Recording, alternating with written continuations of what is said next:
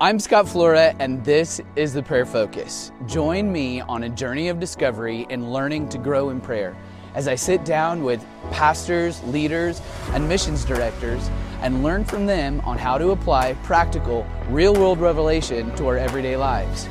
As an intercessor and a prayer pastor, one of my chief aims is to continually grow in prayer.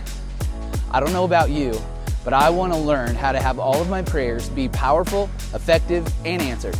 As the disciples walked with Jesus for a few years, they saw the life that he lived, they saw his miracles, and they saw his authority, and they had one request: teach us to pray. Let's get started. So again, this is part 2. We started this before, and we got down to the last couple of minutes of our time together, and we just started to unpack this idea of the circle dance, the perichoresis, and we just ran out of time. And so we felt led of the Lord to come back. So I'm here again with Jeremy Grammon, Faith Foundry Church, Roseburg, Oregon. I'm Scott Flora, your host. We're excited to be with you again. We're hoping that these podcasts are blessing you. They're adding fuel to your relationship with Jesus, because God is firstly relational. There's a lot of things. The kingdom is really big.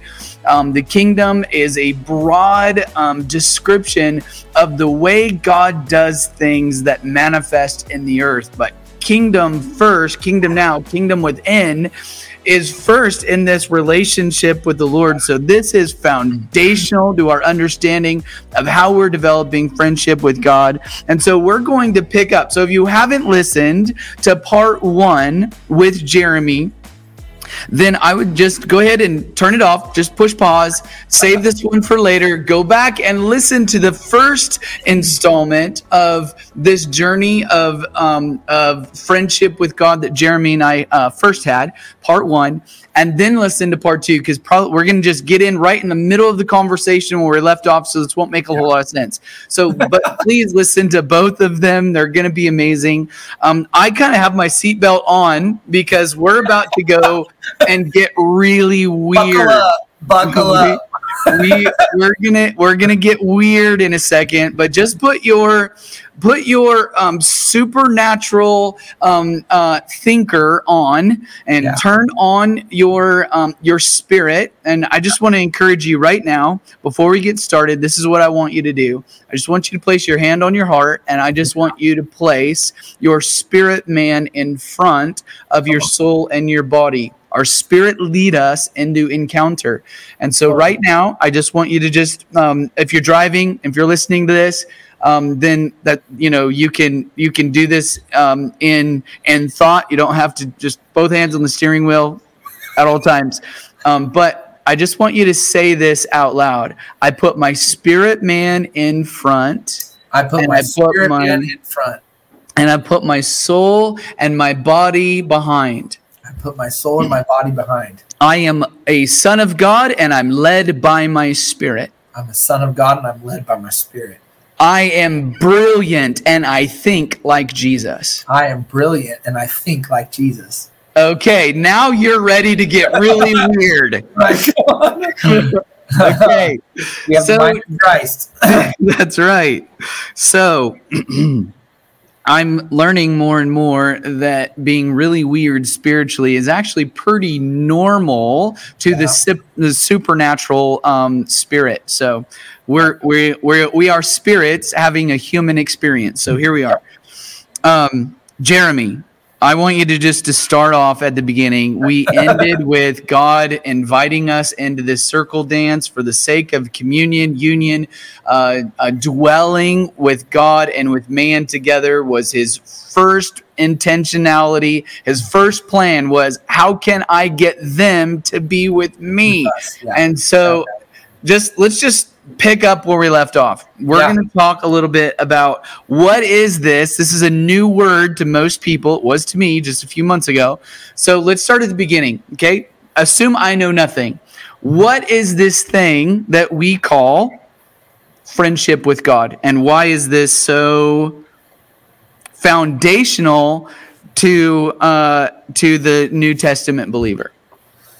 I think that the biggest thing is that Jesus came preaching a different gospel than what they had known. And so they had a hard time receiving it, honestly. And we see that all throughout the New Testament and Jesus's interaction with the church or the religious people, the ones that were supposed to get it, right? They were the ones that were supposed to receive him, had the hardest time. And basically they came he came declaring this love relationship and a restoration of family and a restoration of oneness with the Father. And Jesus was using this language, and we don't, I don't know, growing up in the church, it was never really, we never really were assimilating the language that Jesus was using. I mean, we would read the scriptures, but we didn't really have context for that. And so there were people, especially two of the I'll just call them disciples, because even though Paul didn't walk with Jesus in the physical sense of it, he definitely walked with Jesus in the spirit and had his own encounters when he was right after his conversion. And so, but Paul and John were these two that captured what Jesus was trying to say. And so what we're discovering, and the reason why this is so important right now and so prevalent right now in the earth is because the gospel that we have had and what we have believed about God and the filter through which we've even read the scriptures is falling way short. And I'm not trying to take away from what happened in the Reformation and bringing the word of God back into the hands of people. I'm not trying to take away from that, but we have to actually understand that the word is a person. It's not a book. And so we have to actually come, and the purpose of having the book is to get a deeper revelation of the person. And that would transfer us or move us towards Jesus in a very intimate, personal way, because that's the type of language and the life that Jesus lived, demonstrating the Father in the earth. So all that being said, we're coming back to re-understanding this God of love, as John said in 1 John 4, that God is love. He embodies everything that is love. But, there's multiple words for love in the Greek language. In the language of the Bible, we think of love, and it's very, we could say, I love pizza. And in the same breath, we could say, oh, I love my wife. And so what is the kind of love that God is? What is his love?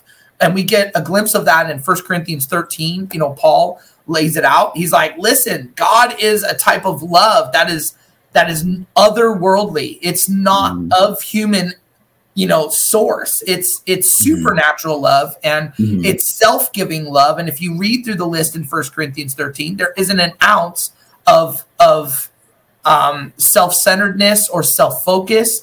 And so this is where we get that word ecstasis that you're talking about, that the type of love that God is outgoing, other-centered, outgoing, other-centered, self-serving, self-sacrificing, not self-serving, self-sacrificing love. In fact, the word ecstasis actually is two words in the Greek, ek, meaning ek, meaning meaning going out, and then stasis, which is always going out. Excuse me, ek. Let me get back to my notes here. Ek is out, and then stasis is the going part. And so it's this outgoing love, other-centered love that God is. And we see that, everybody knows John 3:16. For God so loved that he did what? He gave.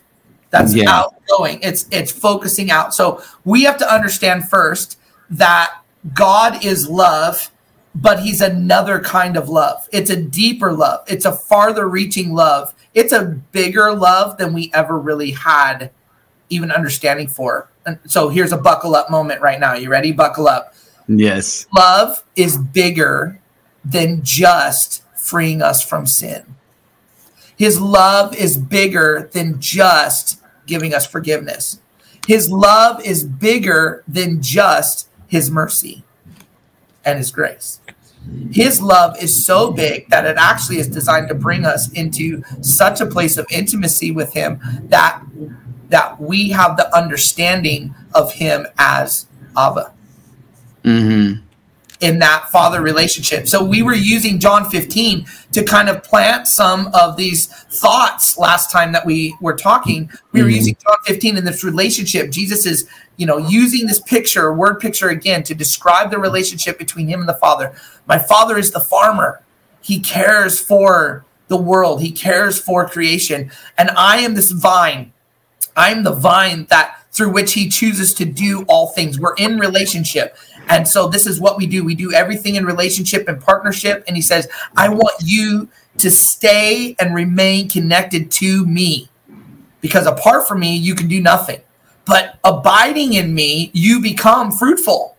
And so he describes how the Father is constantly caring for and lifting. We dealt with some language that we've believed in the church about, God is there to, cut you off. And if you don't perform right, or if you're not fruitful in your life, then you're going to be tossed in the fire, and all these things, these word pictures that we get, and again, those are the perceptions and lenses that we use. So let's come back, because we could just roll with this, but we need to settle in on a couple things. God is a type of love, and his type of love is only outgoing, other-centered, self-giving love. Outgoing, other-centered, self-giving love.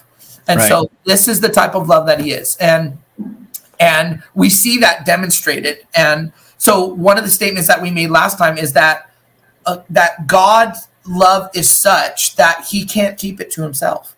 It's why he created. It's why within the relationship between Father, Son, and Holy Spirit, they're living in this perfect unity, this perfect wholeness. And that's really the essence of this perichoresis word, that you honestly won't find it in the Bible as an actual Greek translated word. But what it was they took the embodiment of and I'm going to use a scripture here to help us understand this.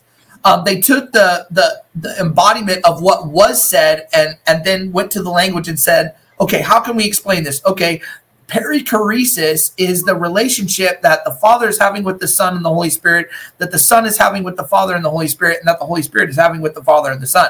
So that each of them are experiencing this mutual, self-giving, perfect love. They're living in perfect unity. And we, through what Jesus has done, we have been invited up into it. Yeah. Not just invited, but Jesus prayed for us. Father, I want them to be where I'm at. I want them to be where I am. So let's look at, so we now know ecstasis is this outgoing love. It's the type of love that God is.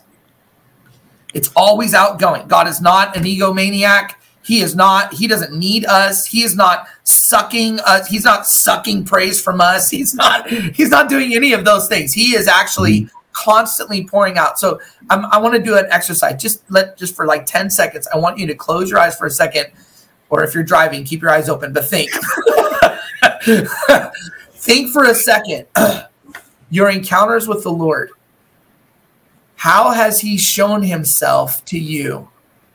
And I almost can guarantee you that every time he has revealed himself to you, it's been him pursuing you, him showing you himself, him giving of himself, even in times when you know you didn't deserve it. Even in times when you know that it was, you didn't earn this thing. You might have been asking for it, but you definitely didn't do anything to earn it. I mean, he just met you there. And that's the kind of love that God is. Every single one of my encounters, whether I was in a hard season or a high season, have always been meeting the Father, discovering that he's better than I ever thought he was. Yeah. Better than I ever thought he was. That is absolutely amazing. So John 15 starts out with kind of this idea of being in the garden, this fruitfulness, and we talked about our misunderstanding of what takes away was. It really means bring near and props up and tenderly cares for. Yeah, care for it. And then we go into, in 6 and 7, we begin to go into if you abide in me, my words abide in you, you can ask whatever you want and it will be done for you. Yeah. Is this, this is the next thing that I think that we need to unpack. When you just asked that question just now, Jeremy, my mind went directly to my place of need. Like when I really needed God to show up in my life, he provided something that I need, whether it was physical or emotional or something, more material. And there was this provision of God, that God knew what I needed in the moment, and he knew how to reach my heart, and he met me in that place. But that's not all that intimacy is made for. So, I mean, is this about fruitfulness? Is this about closeness? Is this about getting my prayers answered with a yes from the Lord? I mean, what is this all about? What am I making myself? Yeah, no, we have to define fruitfulness. See, growing up, I always thought that fruitfulness was works. I thought, man, I've got to be producing fruit. Like, in fact, in the in the religion that I grew up in, which my background is Church of Christ, man, if you weren't like saving souls and like leading people to Jesus and baptizing them, that was fruit. And if you weren't producing fruit, like, be careful, because you're going to get cut off and thrown into the fire, And so it was all about performance. It was all about what I'm doing for the Lord. But I don't believe that the Lord actually looks at fruitfulness from that space. I think that the Father looks at fruit. What his fruit is actually wholeness. I believe that he came to bring us to a place of being whole, so that every aspect of our life begins to mirror his very perfection. That's a big thing. That is awesome. So let's define what fruitfulness is, because the other day I'm in the prayer room and I'm talking to the Lord about fruit, and I'm talking to him about, what we call the fruit salad, the love, joy, peace, patience, at Galatians chapter, reality of the fruits of the Spirit. Of we're saying, hey, the fruit in my life. How do you know that you love Jesus? Well, you can see it. You know them by their fruits. So I always say, Lord, I want more love and more peace. And so he asked me, what does that look like? And I was like, when people are, come to me, then I have peace or patience or kindness or gentleness or self-control with other things, temptations and other things that I want to say that I don't say, or things that I really don't want to say, but I say anyways, because I know that I need to say them. And so he's like, I felt like the Lord was pushing the idea that every time I talked about the fruit, I was talking about the fruit in context to people. And then the Lord said something really convicting to me and really revealing to my heart. He said, show me the fruit in your life. What are their names? What are their spouses' names? And what are the dreams on their heart? Right. And I realized all of a sudden that it was almost impossible to have fruitfulness in my life without people. So talk to me just a little bit about fruitfulness from God's perspective. What does that actually equal? Relationship. That was it. You can't just say relate. Okay. But look, I mean, we're talking about a relational God. Yeah. That's the emphasis of what we're even talking about here. We are discovering that God is way more relational, and that his very person, the very existence of the Trinity, is an embodiment of perfect relationship. So what does the Father want? He wants relational wholeness. First with him, first with them as the Trinity, and then with others. And Jesus, and I think I mentioned this last time, in John 17, Jesus says that our oneness with them and our oneness with each other will actually convince the world of who Jesus really is. That's the essence of evangelism. We want people to know Jesus, right? Yes. The only way that people truly know Jesus is when we are living in oneness with the Father and oneness with each other. Those two things. Read it in John 17. You'll see it there. Jesus lines it out in prayer. When they are one with us, the world will see and know who I am and what I'm doing. Yeah. John 15:13, it says, greater love has no one than this, Right. than to lay down one's life for his friends. Yeah. So what is this relational wholeness? What is this displaying love, fruitfulness in our life? What does this really look like on a practical day-to-day? Like, how can I John 14 through 17 has got to be one of the most power-packed sections of scripture. So how does this fruitfulness that we talked about at the beginning, unto abiding, unto my prayers being answered, unto the greatest love is laying down your life for your friends, and then John 17 brings back in and says, hey, this is how they're going to know that you're my disciples, your love one for another. So how does this all tie together, this John 14 through 17? And what does that actually look? I can't go to the cross, and Jesus is talking about dying for your friends. So what does that actually look like? How do we display fruit? When I am whole, okay, so let's even go back to Acts, the book of Acts, and let's talk about, Jesus said, I need you to stay here until you are endued or filled up.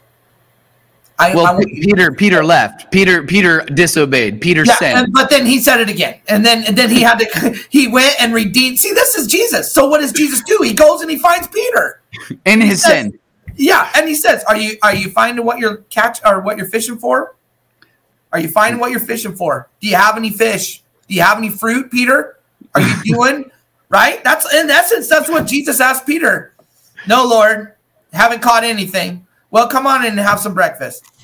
And then he redeems Peter, and then he reiterates, I told you to stay. I need you to stay because fullness is coming. You're going to have to be full to do what I want you to do. Yeah. And that is the essence of fruitfulness. See, fruit, God is the one that produces the fruit. And we think that we're the one that produces the fruit. Even Galatians 5, it says at the beginning, it says, the Spirit produces this fruit in you. The Spirit produces this fruit in you. So we, because we're made in the image of God, because we are co-created, co-seated, co-reigning, because we are co-reconciling the world back to Him. This is all, we've been brought into one. We're doing this together. And by nature, we're going to produce fruit. Why? Because love is fruitful. I honestly, in the Passion Translation, I love how Brian Simmons translated that. He puts a little spin on it, and he says, the fruit of the Spirit is love, manifesting in all these ways. It manifests as joy, peace, patience, kindness, but the fruit is love. And you get kind of that language a little bit with Paul, when he says faith, hope, and love, but the greatest of these is love. So we're coming back to, we have to understand the essence of God as love. So in that, let's come back to fruitfulness. So when a person is whole, we are no longer in self-protection mode. We are no longer trying to strive or do it in our own power. We're no longer feeling lack. We're no longer feeling empty. We're no longer feeling sad or discouraged or depressed or angry. So all of these negative emotions that we feel, the things that we know that I'm behaving badly right now, like I am not, it's not because you're a terrible person. It's not because you have even though scripture, the heart is wicked and so terrible. Honestly, you know what? You've been given a new heart. Paul calls that the circumcision. That we've been circumcised at the heart. We no longer have that heart. Our heart is good because it was made in the image of God's heart. So here we come back and we're made in the very image of God, and He is one that multiplies and prospers and declares fruitfulness. And by nature, we're to produce fruit. So you don't drive by orchards, apple orchards, and hear the trees going, apple, I'm going to produce an apple. Okay. You don't. That would be weird. That would be really weird. Okay. So what they do is, by nature, when they're healthy, they produce. So this is what Jesus came to do. And what He's talking about in John 15, He says, I want you to abide in my love and I want you to abide in my words, remain in me, and you will produce fruit. So we recognize that every negative thing, every negative thought, every negative word that we speak, every negative attitude that we have is stemming from a place of a lack of wholeness in our life. So that means that if I sing love songs to Jesus 4 hours a day, 6 days a week, I will naturally have fruit in my life. Try it.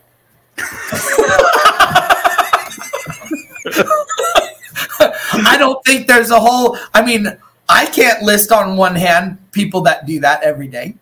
An individual. I know organizations. I know this. I know that I've been worshiping the Lord every day for a minimum of an hour of corporate worship, leading worship in the presence for nearly 12 years. And it's radically transformed my life. Radically. Just presenting myself. This was my act of abiding. And he brought me. He actually commanded me to go into this space. And I was obedient. And I was willing to listen. But I'll tell you that the last 12 years of my life have been so radically transformed. And my life is an abundance of fruitfulness everywhere. Now, Scott knows me. And Scott knows my fruit. I didn't sit around. I didn't work my way into that fruit. In fact, I actually behaved really terribly many, many times over those 12 years. And the Father, in his kindness, I kept presenting myself to the Lord. I kept bringing myself into the presence. I kept learning what this thing called abiding is. And I'm telling you, there isn't one aspect of my life that's not absolutely being wrecked by fruitfulness right now. Yeah.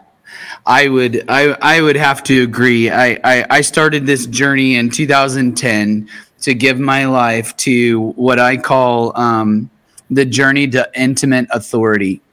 Okay. And I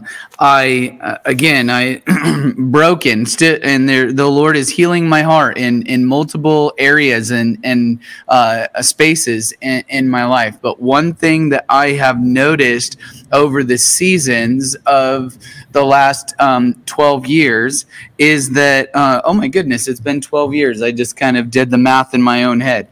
And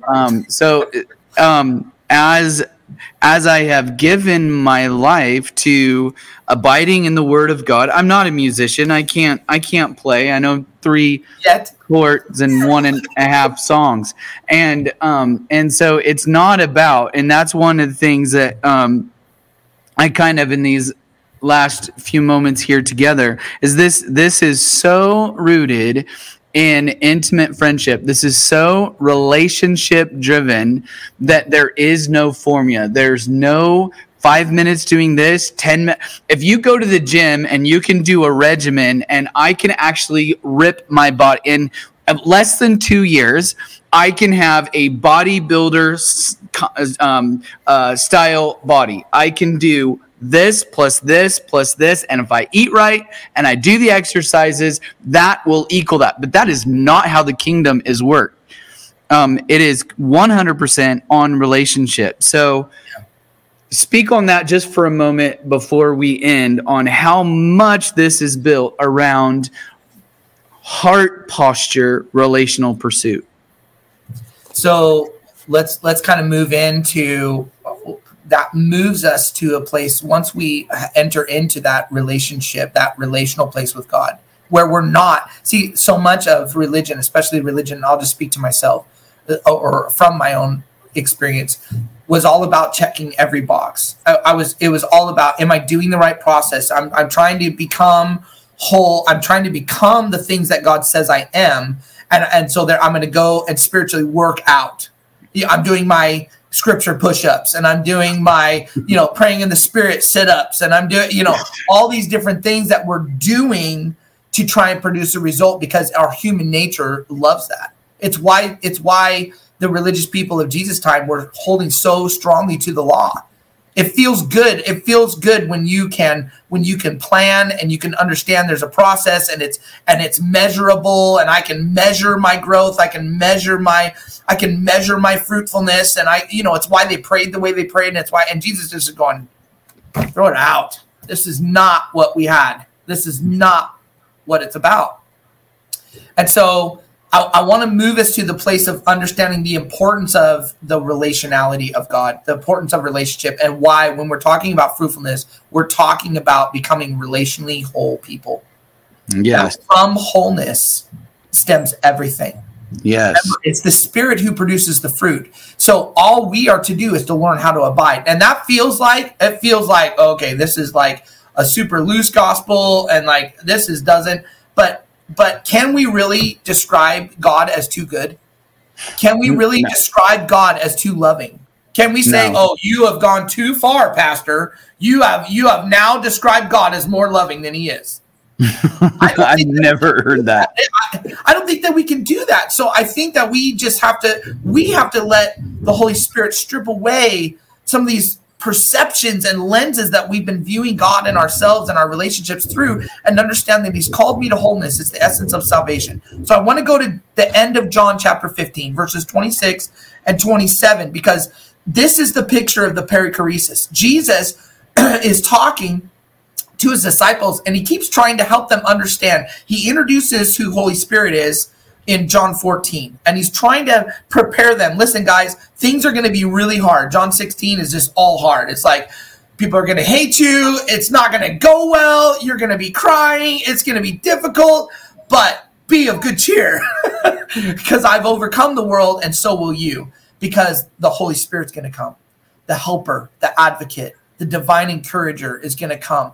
And he begins talking about the relationship between the Father and Jesus and the Holy Spirit. And he gives this picture. So I want to read this to you. I'm going to read it out of the New Living Translation first, and then I'm going to read it out of the Passion Translation. So New Living Translation says this. Jesus is declaring, but I will send the advocate, talking about the Holy Spirit. We've heard it, the helper, the counselor, the encourager, all these different things. Ultimately, that word there is found also in John 14. I'll just do a little Greek lesson here. The word in Greek is parakletos. The word in parakleta, and then the word in like Aramaic is parakleta, and it literally means to end the curse in our life. That's literally what it means. It literally means to end the curse. And so the Holy Spirit is there to literally bring us into wholeness and end the curse in our life, you can do a word study on that on your own, but he will send the advocate, talking of the Holy Spirit, who is the Spirit of truth. He will come to you from the Father. So here we see the relationship. Jesus is talking about the Holy Spirit coming to you from the Father. So Holy Spirit's coming from the Father. He says, and he will testify all about me. So this is the Holy Spirit talking to us about Jesus and about the Father.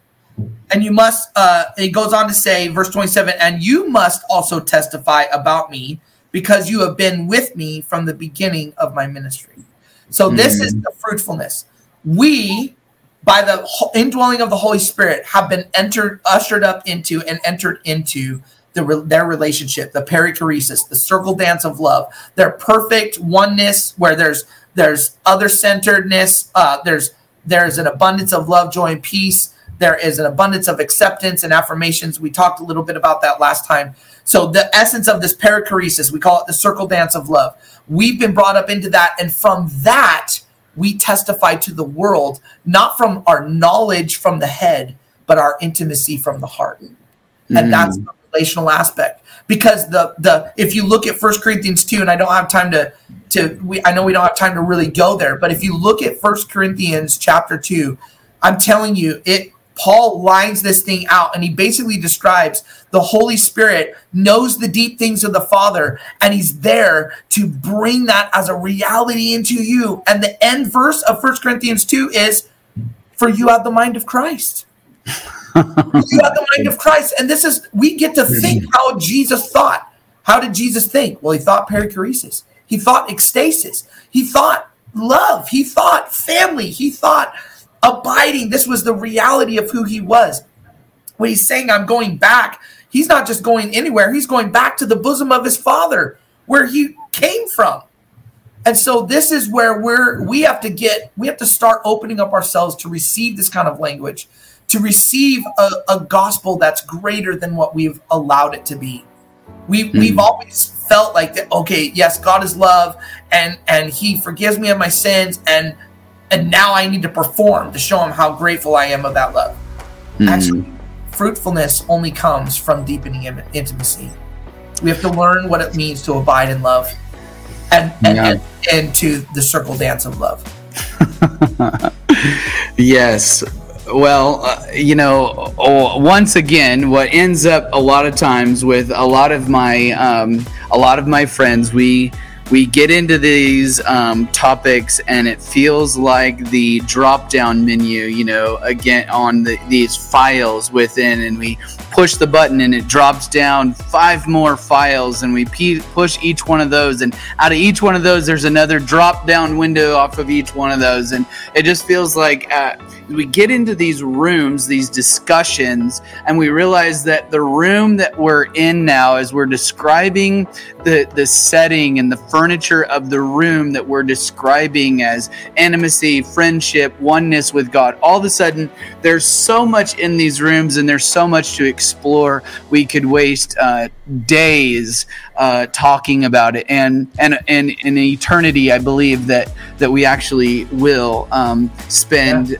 multiple years and decades unpacking the beauty and the worth of this thing that we call relationship with the triune Godhead. So, Jeremy, this has been amazing. Again, I want to just encourage you that these podcasts are meant to lead you into oneness with the Godhead. So we hope that you're blessed with this one. There's going to be more. I'm going to have Jeremy back. We're going to talk more about this intimate friendship with God thing, and it is going to be amazing. So until next time, I'll see you in the prayer room.